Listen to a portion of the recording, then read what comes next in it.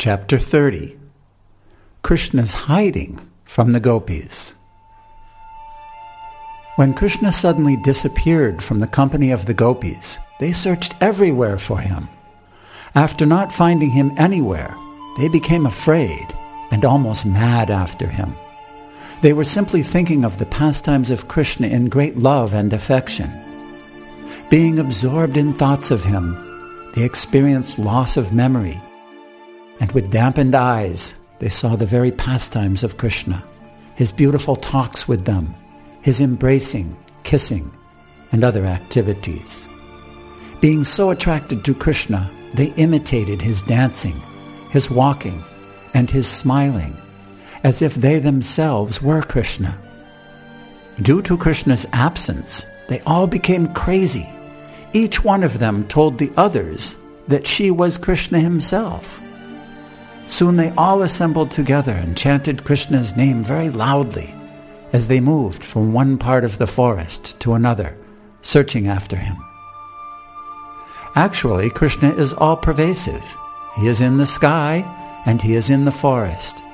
He is within the heart, and he is always everywhere. The gopis therefore began to question the trees and plants about Krishna. There were various types of big trees and small plants in the forest, and the gopis addressed them. Dear banyan tree, have you seen the son of Maharaj Nanda passing this way, laughing and playing on his flute? He has stolen our hearts and has gone away. If you have seen him, kindly inform us which way he has gone.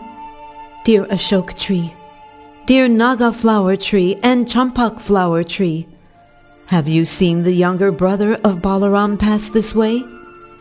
He has disappeared because of our pride. The gopis were aware of the reason for Krishna's sudden disappearance. They could understand that when they had been enjoying Krishna, they thought themselves to be the most fortunate women within the universe. And since they were feeling proud, Krishna had disappeared immediately, just to curb their pride. Krishna does not like his devotees to be proud of their service to him. He accepts everyone's service, but he does not like one devotee to proudly consider himself better than others. If sometimes there are such feelings, Krishna ends them by changing his attitude toward the devotee. The gopis then addressed the Tulsi plants. Dear Tulsi, you are much beloved by Lord Krishna because your leaves are always at his lotus feet. Dear Malati flower, dear Malika flower, dear Jasmine flower, all of you must have been touched by Krishna while he was passing this way, after giving us transcendental enjoyment. Have you seen Madhava pass this way? O mango trees, O trees of jackfruit, O pear trees and asan trees, O blackberries and bale trees, and trees of kadamba flower, you are all very pious trees to be living on the bank of the Yamuna. Krishna must have passed through this way. Will you kindly let us know which way he has gone? The gopis then looked upon the ground they were traversing and began to address the earth. Dear earthly planet, we do not know how many penances and austerities you have undergone to now be living with the footprints of Lord Krishna upon you. You are very jolly. The hairs on your body are these jubilant trees and plants. Lord Krishna must have been very pleased with you. Otherwise, how could he have embraced you in the form of Varaha, the boar? When you were submerged in water, he delivered you, taking the whole weight of your existence on his tusks. After addressing the innumerable trees and plants and the earth, they turned their faces toward the beautiful deer, who were looking on them very pleasingly. It appears that Krishna, who is the Supreme Narayan himself, must have passed through this way, along with his companion Lakshmi, the goddess of fortune. Otherwise, How is it possible the aroma of his garland, which is smeared with the red kumkum from the breasts of the goddess of fortune, can be perceived in the breeze blowing here? It appears that they must have passed through here and touched your bodies, and thus you are feeling so pleasant and looking toward us with sympathy. Will you kindly, therefore, inform us which way Krishna has gone? Krishna is the well-wisher of Vrindavan. He is as kind to you as to us. Therefore, after leaving us, he must have been present in your company.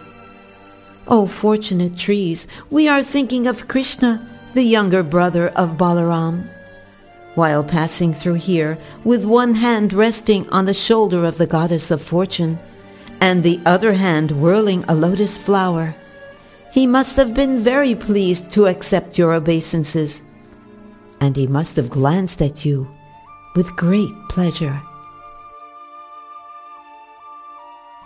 After searching for Krishna here and there, the gopis became fatigued, and then they began to talk like mad women. They could only satisfy themselves by imitating the different pastimes of Krishna. One of them imitated the demon Putana, and one of them imitated Krishna and sucked her breast. One gopi imitated the hand-driven cart, and another gopi lay down beneath the cart and threw up her legs, touching the wheels of the cart, as Krishna did to kill the demon Shakatasura. They imitated child Krishna lying down on the ground, and one gopi became the demon Trinavarta and carried the small child Krishna by force into the sky. And one of the gopis began to imitate Krishna while he was attempting to walk, ringing his ankle bells. Two gopis imitated Krishna and Balaram, and many others imitated their cowherd boyfriends. One gopi assumed the form of Bakasura, and another forced her to fall down, as the demon Bakasura did when he was killed. Similarly, another gopi defeated Vatsasura. Just as Krishna used to call his cows by their different names, so the gopis imitated him, calling the cows by their respective names. One of the gopis began to play on a flute, and another praised her, the way Krishna's boyfriend praised him while he played on his flute. One of the gopis took another gopi on her shoulders, just as Krishna used to take his boyfriends. Absorbed in thoughts of Krishna, the gopi who was carrying her friend began to boast that she was Krishna herself. All of you, just see my movement. One of the gopis raised her hand with her covering garments and said, Now don't be afraid of torrents of rain and severe hurricanes. I'll save you. In this way, she imitated the lifting of Govardhan Hill. One gopi forcibly put her feet on the head of another gopi and said, You rascal Kaliya, I shall punish you severely. You must leave this place. I have descended on this earth to punish all kinds of miscreants. Another gopi told her friends, Just see, the flames of the forest fire are coming to devour us. Please close your eyes, and I shall immediately save you from this imminent danger.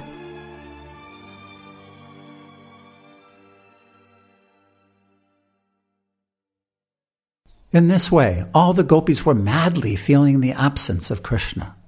They inquired about him from the trees and plants.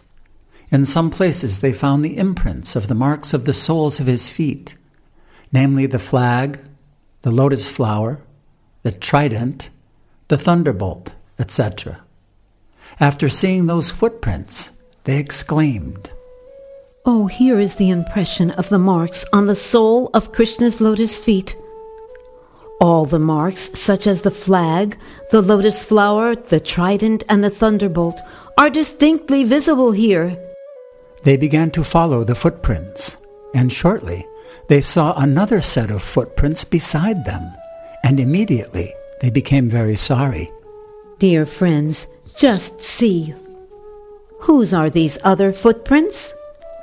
They are beside the footprints of the son of Maharaj Nanda.